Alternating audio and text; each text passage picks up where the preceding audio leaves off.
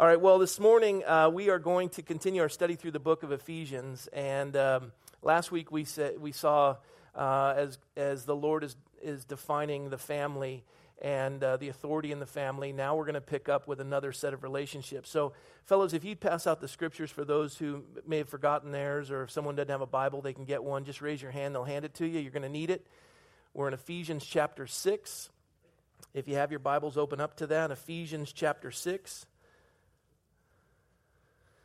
We're going to pick up where we left off, which is going to be chapter 6, verse 1. And actually this morning, because of the passage, I've got two young folks from our high school youth group. They're going to be sharing their testimonies at the end of the service prior to communion. And Pastor Dave's going to lead us through communion because I'm going to head over the hill to Malibu to celebrate Brian Laspada being the pastor there. But I'm going to be back for second service. So Pastor Dave's going to run communion. But I'll be with you up until the testimonies, and then I'm out of here. So if you have to talk to me, too bad. All right, Ephesians chapter 6, verse 1. Children, obey your parents in the Lord, for this is right. Honor your father and mother, which is the first commandment with promise, that it may be well with you, and you may live long on the earth. And you fathers, do not provoke your children to wrath, but bring them up in the training and admonition of the Lord. While you have your Bibles open, I'll read it. You don't have to turn there, but it's Colossians chapter 3, verses 20 and 21 that reads, very similar to Ephesians 6. It says, Children, obey your parents in all things, for this is well-pleasing to the Lord. Fathers, do not provoke your children, lest they become discouraged. Exodus 20:12, which was quoted in Ephesians 6, it's the fifth commandment. Honor your father and mother, that your days may be long upon the land which the Lord your God is giving you. And so those will be our passages. Let's pray and ask God's blessing on the study of his word. Lord, we do ask your blessing. Holy Spirit, you promised to lead us into all truth. And so we know you to be the forgotten person of the Trinity, but we're so dependent upon you. So Holy Spirit, we ask that you'd open the eyes of our heart, that we would receive all you'd have for us. And Lord, let nothing come from my lips that wouldn't be a blessing to you and honor your word. And if so, Lord, just strike it from the memory of all who are present. Lord, a fallible man teaching an infallible word. And so, Lord, let me not make a mess of it. And I ask your blessing upon the study of your word. Bless your people now. Strengthen families for your glory. In Jesus' name, amen. All right, have a seat. Take a load off. Last week we were taking a look, actually even the week before, we began by looking at Ephesians 5:21, which is the key verse to understand what the Lord is doing in this aligning of the family. And the very first verse that we studied, Ephesians 5:21, real simply put, submitting to one another in the fear of God. Submitting to one another in the fear of God. And we learned that in the chaos of humanity, in the warring of humanity, as we see in James, where do wars come from? Not getting what you want. And so we have battles, and they rage. And there's never been a greater battle than the battle of the sexes. It's raged for thousands of years. Man and woman, woman and man. And as we see this, the Lord looks at each relationship in life, whether it be a husband and a wife, whether it be children and parents, whether it be employer-employees. He sees the conflict that comes with human nature because our desire is to want to achieve. Our desire is to want to have self-expression, self-identity. And with that, people get in the way of what we want to accomplish in our own life, and so we have conflict, and we butt heads. And the Lord says the way to find solution to all of the conflicts in life is found in Ephesians 5:21, where you submit to one another in the fear of God, which is real simply put, in every relationship in life, there's a third party. There's a third party that takes precedent over everything else that you're dealing with. Whether it be a husband and wife, there's a third party, that's the Lord. When it says, wives, submit to your husbands as unto the Lord, husbands, love your wives as Christ loved the church, this is that third party present, it's the Lord. The Bible says, children, obey your parents in the Lord. And so with every relationship, there's a third party present. It's not what do I want, it's what does Christ want. And when we take a look at these relationships and we understand this third party present, which is the Lord, all of a sudden our understanding to yield to what God wants to do to establish the family He designed in the book of Genesis is how every culture is established by the strength of the family. And so when we look at these passages of Scripture, last week when we saw wives submit to your own husbands as to the Lord, I heard somebody say that I only preached half a sermon because I didn't elaborate on the idea of what does a wife do when she lives with an abusive husband. Real simple, leave. Leave. and what I would say is, get out. If you're in danger, get out. And wait upon the Lord. And there's legal separation. And wait, as the Bible says, until your husband bears fruit in accordance with repentance. I remember Sharon Reese and Raul Reese, a pastor at Calvary Chapel Golden Springs. He was abusive. He was awful. He was an evil man. And he was physically abusive to Sharon Reese. And she had packed her bags, and he came home and found the bags there.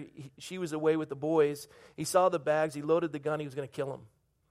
As he sat down and paced like a wild animal in his room, he started watching a show, and it was Chuck Smith, and he was doing an altar call at an event, and he gave his heart to the Lord. And Sharon came home, saw that Raul was there, ran without her bags. He came running out saying, "I've given my heart to the Lord, it's all," and she didn't believe it and took off.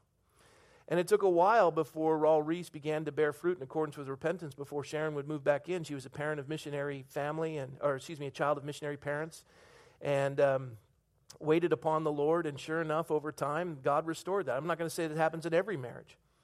But I would say, what does God want? He's the third party present in all of this, but if it's abusive, get out. Get out. And if he doesn't bear fruit in accordance with repentance, and the Bible says abandonment of marriage by a non-believing spouse is grounds for divorce, that's between you and the Lord. Pursue it. But I would in no case say put yourself in danger. But I would ask you this, what's the Lord telling you to do? Wait upon the Lord. Seek wise counsel. Get out of danger. And in no way, when it says, wives, submit to your own husbands as unto the Lord, in no way will you ever be required by God to do anything immoral or illegal. So I hope that that's the other half of the sermon that you thought maybe I had skipped. I thought I made it clear last week, but there you go. But I will say this, when it says, wives, submit to your husbands, the picture is that he's the one who sets the agenda. He's the one who sets the direction. He's the one that it's the vision for the family and where the family's going to go. Leadership, followship. A leader isn't any greater than his followers, and a follower isn't any greater than the leader. And so the picture is how God has established it. And as it goes further, it says, husbands, love your wives just as Christ also loved the church and gave himself for her. This idea that Christ loved us unto death. And the picture is that we're submitting to one another in the fear of God. A weak man is a man who would say to his wife, wife, submit.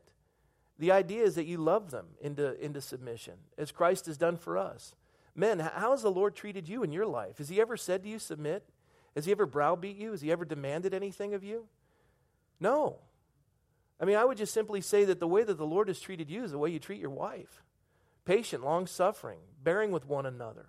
Love covers a multitude of sins. The Lord served you. I mean, is a diaper too tough to change when the Lord could hang on a cross for you? Why is it that your wife carries the babies all the time? Why is your wife the one who's always feeding, cleaning the house? Get home. You want to know something sexy? You want to turn your wife on? Do the dishes. Fold the laundry. Learn how to fold a fitted sheet. Get with it.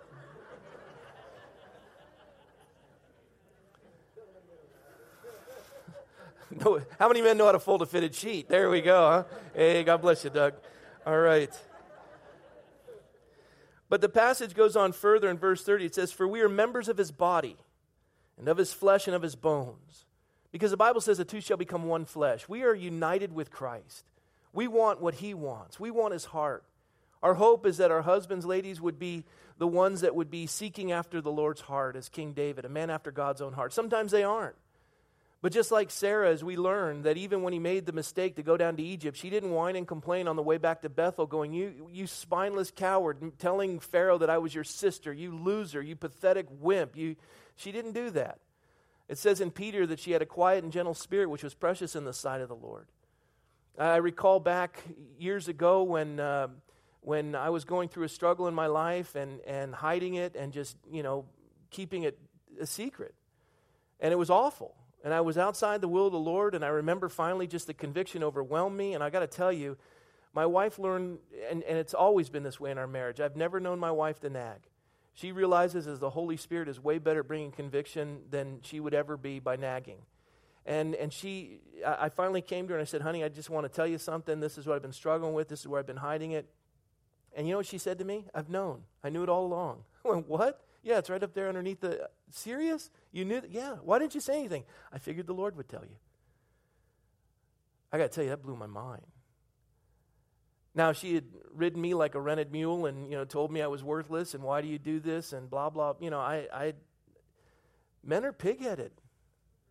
But I got to tell you, when you go to prayer and you put your husband before the Lord in prayer, God has a way of taking us to the woodshed. It's awful. And I got pummeled. And the conviction was so great that the transformation was powerful. And that was the wisdom that the Lord gave my wife. And the picture that I see in verse 31, it says, for this reason, and pay attention, for this reason, that we see that we're members of his body. He says, for this reason, a man shall leave his father and mother and be joined to his wife, and the two shall become one flesh and start a whole new family. And this is that idea that we're unified with another human being to say, I give you my life. You see, we studied early on agape love, and we see the three types of love that the Greeks looked at in the scriptures, eros, agape, and phileo. We understand that agape is a selfless love. No matter what you do, I love you. And that's how Christ loved us. The Bible says, while we were yet sinners, Christ died for us. He loved us while we were sinners. Not that we loved God, but that he first loved us and gave his life as a ransom, as a sacrifice. And he didn't die on the cross going, you know what? I'm bleeding, wheezing, and dying on this cross so that mankind can look at me and spit upon me and say, I appreciate the fact you died for me, but I don't want anything to do with you. No, the Lord gave agape love that whosoever would believe in him would not perish but have everlasting life. That we would respond by saying, God, you love me that much? I want to love you the same. I give you my life. And then with that understanding of what the Lord's done for us, as he's forgiven us a multitude of sins, the Bible says it's to a man's benefit to overlook an offense. Love covers a multitude of sins. As God has forgiven you, so forgive one another. And we enter into this family, this marriage relationship, first understanding what it means to be unified and united with Christ, and then looking at that person that God's called us to. Our head has been turned, we find them attractive, then we start to talk with them, we start to spend time, we become knitted, and all of a sudden God's calling us to serve this person for life. And so we turn to that person, the husband says, I want to marry you, I want to give you my life, and the wife responds by saying, get lost, you've been pursuing me as a stalker. I'm sorry. The wife says, the woman says to the man, I want to give you my life. And then as we lay down our life, the Bible says we obtain a whole new life. Now, let me just tell you a quick way to living alone and being miserable. Make it all about you. See, if your whole purpose in life is to obtain self-fulfillment, self-understanding, the Lord has made it such that you'll never be able to do that pursuing your own interests. The Bible says if a man tries to gain his life, he'll lose it. You'll never achieve that fulfillment by trying to obtain your life and maintain your life. He says only if a man loses his life will he then gain it. And the only way that you can find fulfillment is to seek that fulfillment for somebody else and serve them. Christ did not come to be served, but to serve and to give his life as a ransom for the many. If you want to be great in God's kingdom, be a servant of all. And so the Lord lays that out. How do we do that in a family? And he's laid it out. This is what a man needs. This is what a wife needs. And so all these things are laid out that the two would become one flesh. He says this is a great mystery, but I speak concerning Christ and his church. Nevertheless, let each one of you in particular so love his own wife as himself, and let the wife see that she respects her husband. It's often been said that if a man is given two choices, whether to live the rest of his life never being loved but respected, or to live the rest of his life being, what did I say first? Being loved but not respected, and the second one is to be respected but not loved, the man would choose to be respected over being loved. The reverse is true, many say, for a woman, that she would desire to be loved. And so in this picture, this is how God's wired us. This is the way it's meant to be. And so God lays this out, and he says each of these roles is obtained by realizing that there's a third party present in every relationship in life. And now he comes to this third category. Now remember, in our refreshing of looking at previous studies, remember too, this is Ephesus. This is a city that was inundated with the temple of Artemis, Aphrodite. 1,000 temple prostitutes would come down from this temple every evening and ply their trade. It was a port city. It was also a trade route. Every woman in the city 2 times a year was required to offer her services as a prostitute for this temple. So every family was affected by sexual immorality. Every family probably experienced incest. There was all kinds of a mess. And this little diminutive rabbi comes in and he begins to preach the gospel and restore this community. And Ephesus would become the hotbed of revival throughout all of the realm. And it happened because the Lord designed and directed, especially through this epistle, as Paul spent 3.5 years with this church in Ephesus, how to redefine and establish the family. If they need it in Ephesus, we sure need it today. Can I get a hearty amen on that? And so as we come into this passage this morning in Ephesians chapter 6, it begins with another member of the family, children. And I wrote down this word for children. It's teknon from the Greek. A child, as produced, offspring, daughter, son. No bearing on age. It has no bearing on age, even in adult children, which is kind of interesting because that means everyone in the room should be listening to this message because you qualify. Yes? Or was anyone conceived in a test tube? Okay, didn't think so. And so when the passage says that we are to, it says, children, obey your parents in the Lord. The word obey is real simple. To hear or to be under, a subordinate, to listen attentively, by implication to heed or to conform to a command or authority, hearken, be obedient, to obey. It's the same word that's used when a drill sergeant says to a recruit, this is what you do, and you do it. When he says jump, you say how high. It's a command that's to be honored. Obey. If they say do it, you do it. How do you obey? Well, we find in Colossians, children, obey your parents in all things. Just like it says, wives, submit to your husbands in everything. And children, obey your parents in all things. And we would like that as God is our Father, that we would like that He would declare to us that we would obey Him in all things, yes? We find that we don't. But when it says to us as children that we're to obey our parents in the Lord, it goes on further to say, for this is right. This is right.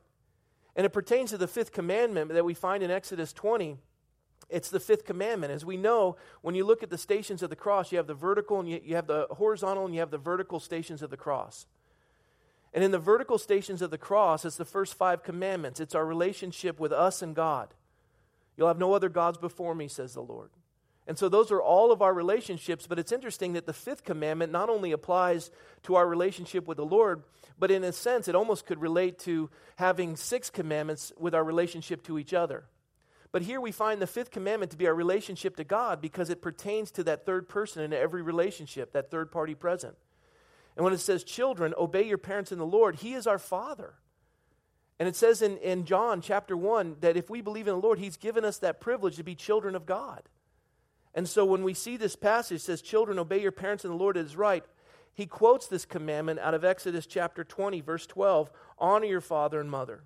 Honor your father and mother. The passage in Exodus 20:12 says that your days may be long upon the land which the Lord your God is giving you. But Paul kind of gives a Reader's Digest summation of it. He says that it may be well with you and you may live long on the earth. How is it that you live long? By obeying your parents. It's real simple. People like to be around you. You get preference in jobs because you're somebody that they can count on. They know that if they give you a job, you're going to do it because you've learned under your parents how to do things right. And if you can honor your mother and father who are earthly and fallen and have issues in life, you're not going to have a problem with your employer. We find in Romans 13 that God appoints all positions of authority. All. And those positions that are appointed are for our benefit. So whoever you're under, God's placed them over your life. Some of you may have a Saul in your life just like David did. And when David was in the cave and all of his men were saying, kill Saul so that you can, move on. He's the guy who's making your life miserable. David couldn't do it. He cut off the corner of Saul's robe and his men were like, what's your problem, David? He said, who am I to touch a hand on the Lord's anointed? God's placed him in authority over my life, even if he is chasing me through the deserts. And God did an amazing work in David's life. I can imagine when David was in the palace and Jonathan said to him, my dad's really upset and he wants to kill you. You go out and hide behind the rock, and if it's safe for you to come back, I'll shoot the arrow in front of you. But if you got to run for your life, I'm going to shoot the arrow over you. And you can imagine David hiding behind that rock going, oh, I pray that arrow lands in front of me. It's the palace. They've got luscious food and wonderful things, my clothing. I got all my toys in there. And he watches the arrow, shunk, and his heart broke as it went over his head. And off he went into the desert to be hunted like a rat. But in that process, God developed the next king of Israel. And I would just simply say to you parents, there are going to be times in your life where God wants to take your children to a place that you don't want to take them. As parents, we want to protect our children from trial. We want to protect our children from pain. We want to protect them from heartache, just like David's men did in the cave. But I got news for you. There's going to be a season in the life of your child where God wants to take them through a trial. And He doesn't want you to protect them. He's going to let the arrow go over their head. They're going to leave the palace. Let them go. They're in the hands of the Lord. If you've done your parenting correctly, they're going to be seeking the Lord while they're away. See, as a parent, it's not so that you have your boot on their neck You got to raise them up so that when they're out of your presence, they'll know what to do. Even a drill sergeant knows that. I'm not going to be with you forever. You're going to be in combat on your own. You're going to need to know what to do. That's when they become adults. And someday that arrow is going to go over their head. Someday they're going to be in a cave, and they're going to realize, and this is what I would even say to all of us as children, be careful of the counsel you receive from those who love you the most when God's taking you through the deepest trial of your life. Because those who love you the most are going to try to help you avoid the pain. They're going to try to help you avoid the trial. And God wants to take you right through it. The Holy Spirit led Jesus into the wilderness for 40 days of fasting. God does that. And He knows what He's doing, and He's a far better parent than you and I will ever be. Can I get an amen on that? Trust Him. Trust Him. But the picture is you'll live long on the earth, children. You'll live long on the earth because you're going to be a good employee, and ultimately you'll be a good employer because you'll know how to parent well and you'll know how to serve well. You'll know how to honor people. You'll know how to take care of them. If you can honor your mother and father, you'll know how to honor others who are in positions of authority. You'll know how to listen. You'll know how to glean wisdom. Proverbs 1:8 says, "My son, hear the instruction of your father and do not forsake the law of your mother." Proverbs 23:22 says, "Listen to your father who begot you and do not despise your mother when she is old." I think of these things and it blows me away, especially Proverbs 18:12. It says, "Before destruction, the heart of a man is haughty, and before honor is humility." You'll never be honored in life, you'll never be elevated in life until you can come to a place where you humble yourself and come to honor authority. When you honor authority, you'll be honored. But if you never learn to do that, you never will be honored. I love Leviticus 9:32, and to the best of my ability, I attempt it every time Marty walks into my office. I've been pretty good about it. "You shall rise before the gray-headed and honor the presence of the old man and fear your God, I am the Lord. Whenever my father steps into my presence, I rise." God's taught me that. I didn't know it when I was growing up, but the Lord taught me that. You'll live long on the earth because when you honor, you'll be honored. In honoring, you understand humility, and in humility, God will lift you up. Don't lift yourself up. Don't demand to be in the front. Let God bring you forward. And all these things God teaches you through your parents. And listen, you don't get to pick the parents you get in this world. A lot of us got gypped, amen? Good, I liked it. It wasn't very loud. A lot of us got gypped. But you can pick the kind of parent you're going to be. And you learn from the mistakes of your parents to do what they never did for you. And not to do some of the things that they did that you know weren't right. And you honor them. And in honoring them and in being patient, and there's something that happens in the midst of it. It's just like your mother that's dealing with your dad. When she's coming to this place of submission and she's taking the role of Christ in the relationship, that Christ, though being God, did not consider equality with God something to be grasped, but took on the form of a servant unto death, even death on a cross. And she's reflecting that nature of Christ in the home, and you're watching her. You're learning from her. And I would just say to you mothers, as you're rolling your eyes when your husband makes a comment, it's not good. It's not good. It's like looking at a child and saying, "Sit down," and the child says, "I will not sit down. Sit down. I will not sit down." You grab that child, you physically put them in the chair, and they look at you with defiance, and they say, "I may be sitting, but I am standing up inside." That's not submission. That's not honoring the Lord. Externally, you may be doing one thing, but internally you aren't. It's the issue of the heart. The heart of every issue is the issue of the heart. And so when we see this picture of obeying your parents in the Lord, this is your desire to serve God, and this is what your calling is. And the beautiful thing about it, and I love this being an assistant pastor in a church, I always wanted to be the senior pastor until I became the senior pastor. I want to be an assistant again. And the reason why is it gets a little old after a while when the buck always stops with you. I've told you my dream job is to collect shopping carts at Target. There's no issues. There's no people. It's just carts, stack them, put them back in. They take them back out. You go stack them, bring them back in. That's all there is to it. But in the ministry would be great if it wasn't for people, right? And all the demands and the struggles and the needs and the wants and all those things, and it's and trying to minister to the variety of different needs. And there's a lot. There's a lot. And so when you look at this thing and you want to be in that position of authority and you really want to strive for that position of authority, God is teaching you to give you freedom to just relax. You'll get it soon enough. You know, I started to realize that as an assistant pastor, I have one job. I had one job, and it was really cool. I had one job. Whatever the pastor wanted me to do, I did. And you know what? There was one time when I was teaching the youth that he wanted the youth to come out of the youth room. We were having a cool time of worship with our own worship band. He wants to come out and listen to Terry Clark play music. Terry Clark, you've heard him play. It's a piano. I mean, for young kids, they're like, boring. Their necks would crack as they'd snap back in exhaustion, as their eyes are rolling back in their head. And he walks into the youth room. He'd never stepped foot in the youth room in the entire time I was a youth pastor. And he walked in, and I saw him leave. And I said, Pastor Don, why are you leaving? He says, we have the amazing Terry Clark here, and you think it's more important to have your kids up in the youth room. I said, Pastor Don, I didn't know Terry was here. I'm sorry. And I got all the kids, and I said, get up. We're going down to listen to Terry Clark. I go, why Terry? I said, be quiet. We're going to go listen to Terry Clark, and you're going to enjoy it. I said, if that man says jump, I say how high. And if I say jump, you say how high. I'm going to take you in to go listen to Terry Clark. And all of us went in to go listen to Terry Clark. And it was boring. But the kids learned something that day. They learned how to honor authority. And you know what happened that day? I think something very significant. Pastor Dave could probably testify to this. We had more youth leaders come out of that group of kids than in any other group we've ever seen when we worked together with those guys. They started to understand that authority is established by God. Most of these kids are in positions of leadership to this day, and what God did as a result of that. It's real simple. The people who are above you do what they say.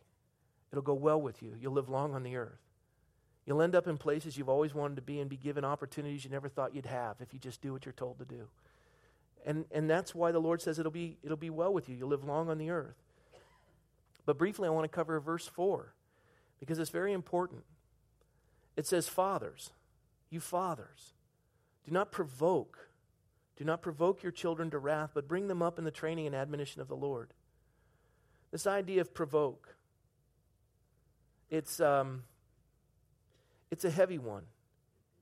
The idea of provoke means to cause them to be spiritless or dismayed or disheartened, to incite them or to stir them up to a point where you give them no options.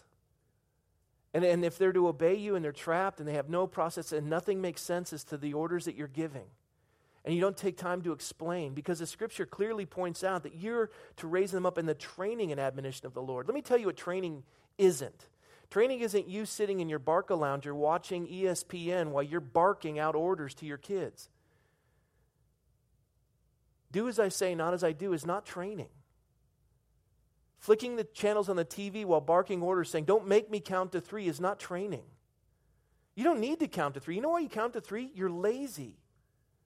You shouldn't have to count at all. You do this is what will happen. Don't go, don't make me count. You know what you're saying? Don't make me get up from my really comfortable chair. You spare the rod, you hate the child, the Scripture says. If you give to a child when it cries or a pig when it oinks, you'll end up with a fine pig and a rotten child. You get up. You go do what you've been called to do. You have a job. You have a calling from the Lord. The Bible says the Lord chastens those He loves. He's done that in your life. Do it in theirs. And I want to ask you, when's the last time the Lord took you and spanked you so hard and yelled at you and demeaned you and left you in a cowering mess? Never. Never. You never discipline in anger. The anger of man does not accomplish the righteousness of God. There's nothing wrong with a swat. But it's done not, you make me so angry. That's not disciplining according to the Lord. That's awful. That's awful. You discipline in love. This hurts me more than this is going to hurt me more than it's going to hurt you. No, it isn't. No, it isn't. It hurts. Especially when you're angry and your teeth are gritting and you're yelling. The anger of man does not accomplish the righteousness of God. And when the Scripture says, you fathers, do not provoke your children to wrath. To wrath. And when we see in the passage of Scripture when Colossians says, do not provoke your children lest they become discouraged, it's a different word even there. The idea is don't incite them or stir them up. You know, if you give them a no-win situation, it's destruction for their lives. They'll do it, but it just kills them inside. Let me tell you another way to provoke your children to wrath. Preach one thing and do another. Say this is what we're to do, but don't do it yourself. That's a wonderful way to provoke your children to wrath. Here's another way to provoke your children to wrath. Just let them do what they want to do. The Dr. Spock method of raising kids. Just let them experience themselves. Just let them run amok. You know, it was Prince Edward who said of America when he visited for the first time, he says, I'm amazed at how well the parents obey the children. I think of the time I walked into a home and I came for a visit. As I walked into the home, the father realizes his young daughter is watching something inappropriate, and maybe because I was there, he wanted to have her not watch it. I don't know.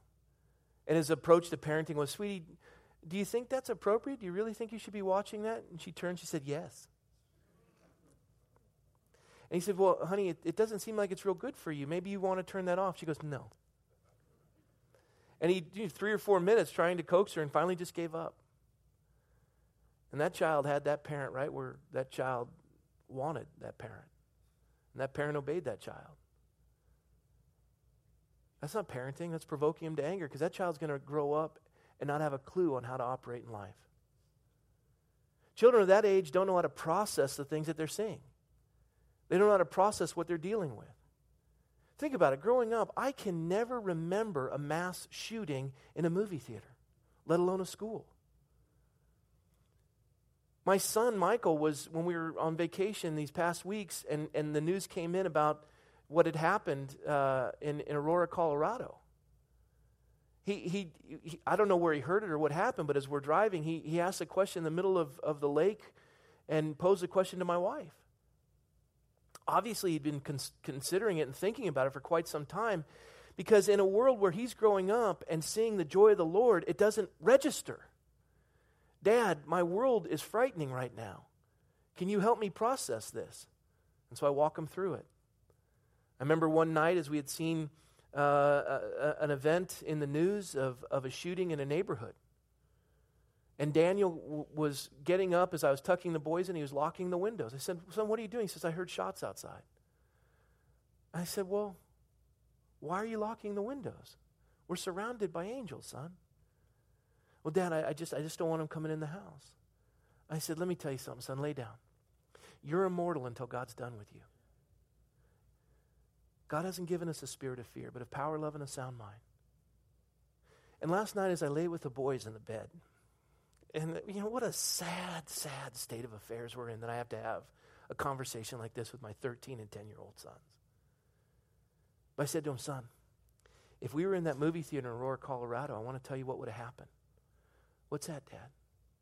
I would have turned to the two of you and I would have said, stay down and get out and take care of your brother. I said, and I know that both of you love the Lord, and so do I, and we're going to be in heaven. I don't know if everyone in this theater is saved, but I'm going to go down and stop that guy. And I love you, and I'll see you on the other side. Dad, wouldn't you be afraid? Maybe at the moment, but God will give me the strength. I don't want anyone in that theater to die a Christless death. I will stop him. Does that frighten you? Because it emboldened my children. We're on this earth to protect people.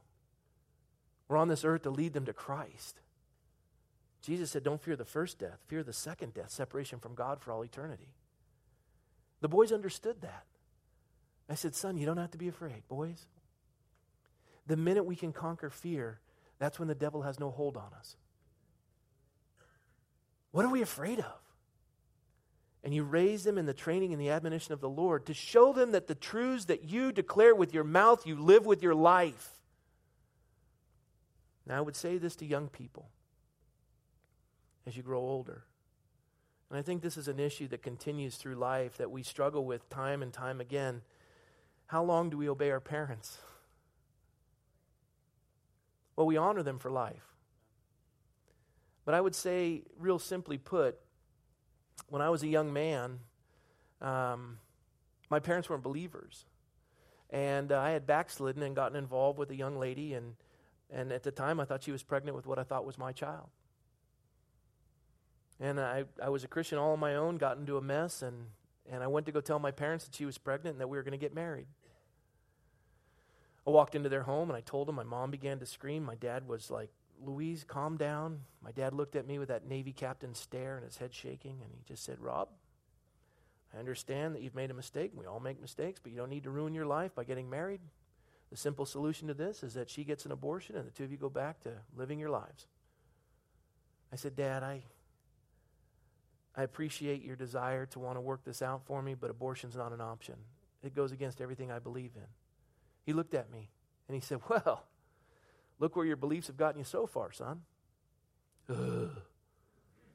There's nothing like being convicted by a pagan. And I say that in all respect to my dad. He's a believer now, but the idea was he was right in the sense that it wasn't my beliefs that got me into that mess. It was my lack of obeying those beliefs that got me into that mess. And I looked at my dad and I said, "Dad, I can't follow up one mistake with another." He said, "Let me make it clear for you, son. You marry that woman, you'll never step foot in this house again." Now, they owned a home in Coronado, house I grew up in, Coronado. I was living in Fresno. Who wants to lose Coronado?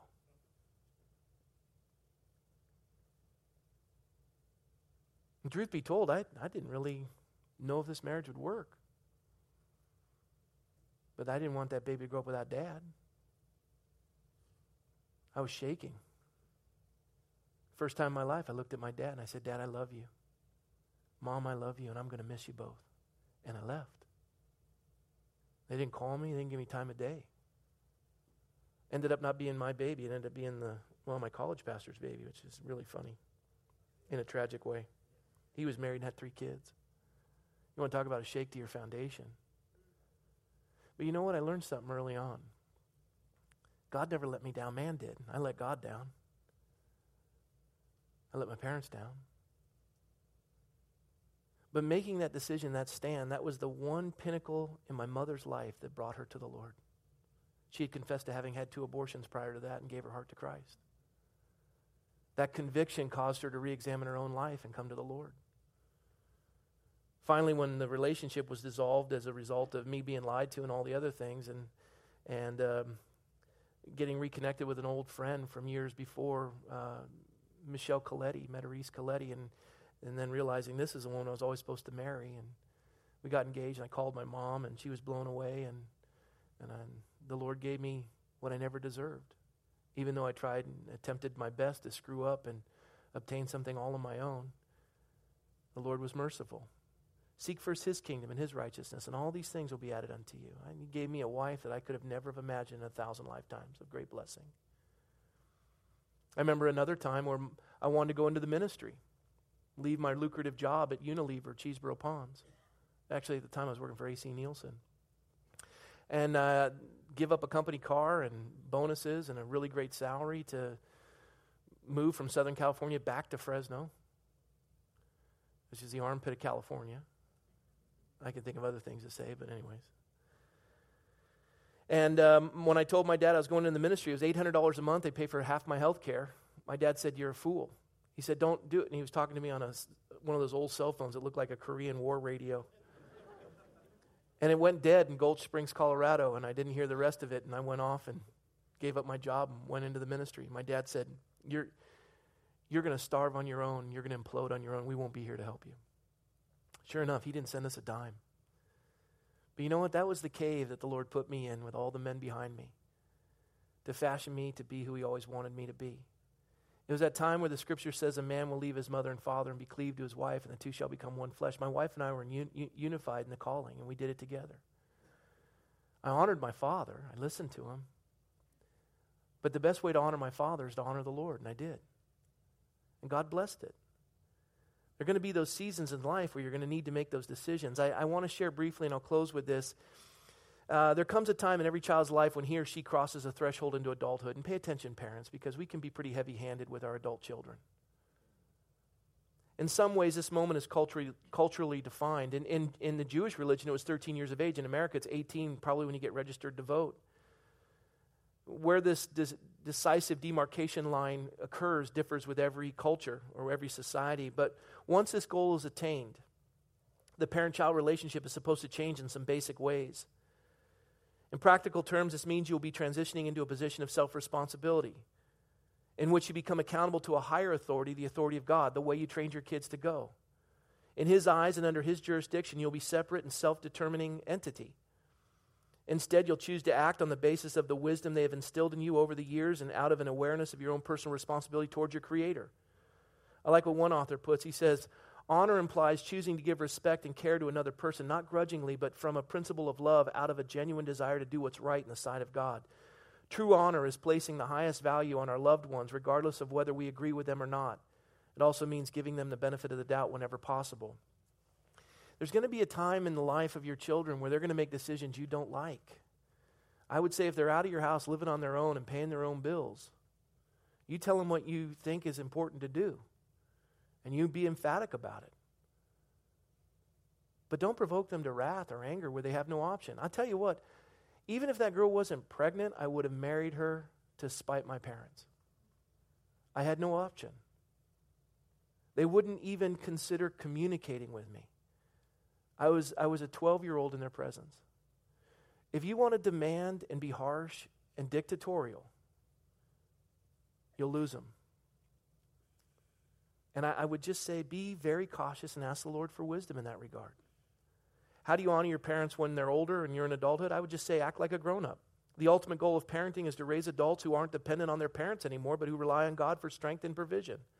The best compliment you can give to your parents is to be responsible, a godly young adult. Listen to their advice. You don't always have to take it, but listen to it.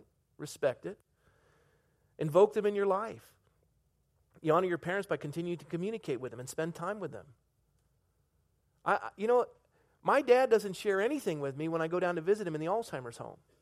But I go to visit him because it's important. And do you know that every time I've ever gone, he's always taught me something? Even though he can't speak? He probably doesn't have any idea I'm there. Be ready to care for them. Be prepared to take care of them, much like they took care of you. That's a tragedy in our culture. We don't do that with our parents anymore. All four of the siblings, all four of my children's parents, all of us take care of my parents. They'll take care of my dad. My mom passed away 2 years ago this month. We love on him. We care for him. My dad has 2 visitors a day. And the picture is that what we do in love. Submitting to one another in the fear of God. And I would think that if we applied some of these truths, especially as children, even today, our society wouldn't be as much of a mess as it is today. I want to have 2 students come and share their testimonies. And I want to share with you how this came about, because it'll transition to our time of communion. It's real simple. These students came to Christ. I haven't heard either of the testimonies, but I would say this. I don't know what their parents are like or if their parents are believers, but I know both of them came to Christ. And when they came to Christ, they came under the authority of a brand new parent, and that's the Lord. And I can tell you this, that having come to Christ, I know that the 2 of them are both better children than they were prior to knowing the Lord. There's one girl, Melody, who is with us now. She came for Emily's wedding that happens next Saturday. And Melody lives with 2 parents who don't know the Lord. I watched her come to Christ, or at least watched her grow up, and she's an amazing daughter. Both parents will acknowledge and recognize that Christ had an influence in her life, but they still haven't embraced the Lord. I went through that with my parents. But I know that the Lord transforms our lives and makes us better children. And so the transition to communion after these 2 young people come up and share, these young adults come up and share, the transition is simply this. Every one of you is a child of earthly parents. But read John 1:18, because a picture in John 1:18 is, if you give your heart to the Lord, you've been given the privilege to be a child of the Father in heaven, God. And He will make you a child like you've never imagined yourself to be. He'll make you a better husband, a better wife, a better parent, a better child, a better employee, and a better employer. It was His body that was broken. It was His blood that was shed for the remission of your sins because He loved you while you were yet a sinner. He set the way so that society could be reestablished. This is the efficacious transformation of our community at this table. What Christ has done for you, you do for one another. Give your life away. Submit to one another in the fear of God. And watch as our families are healed.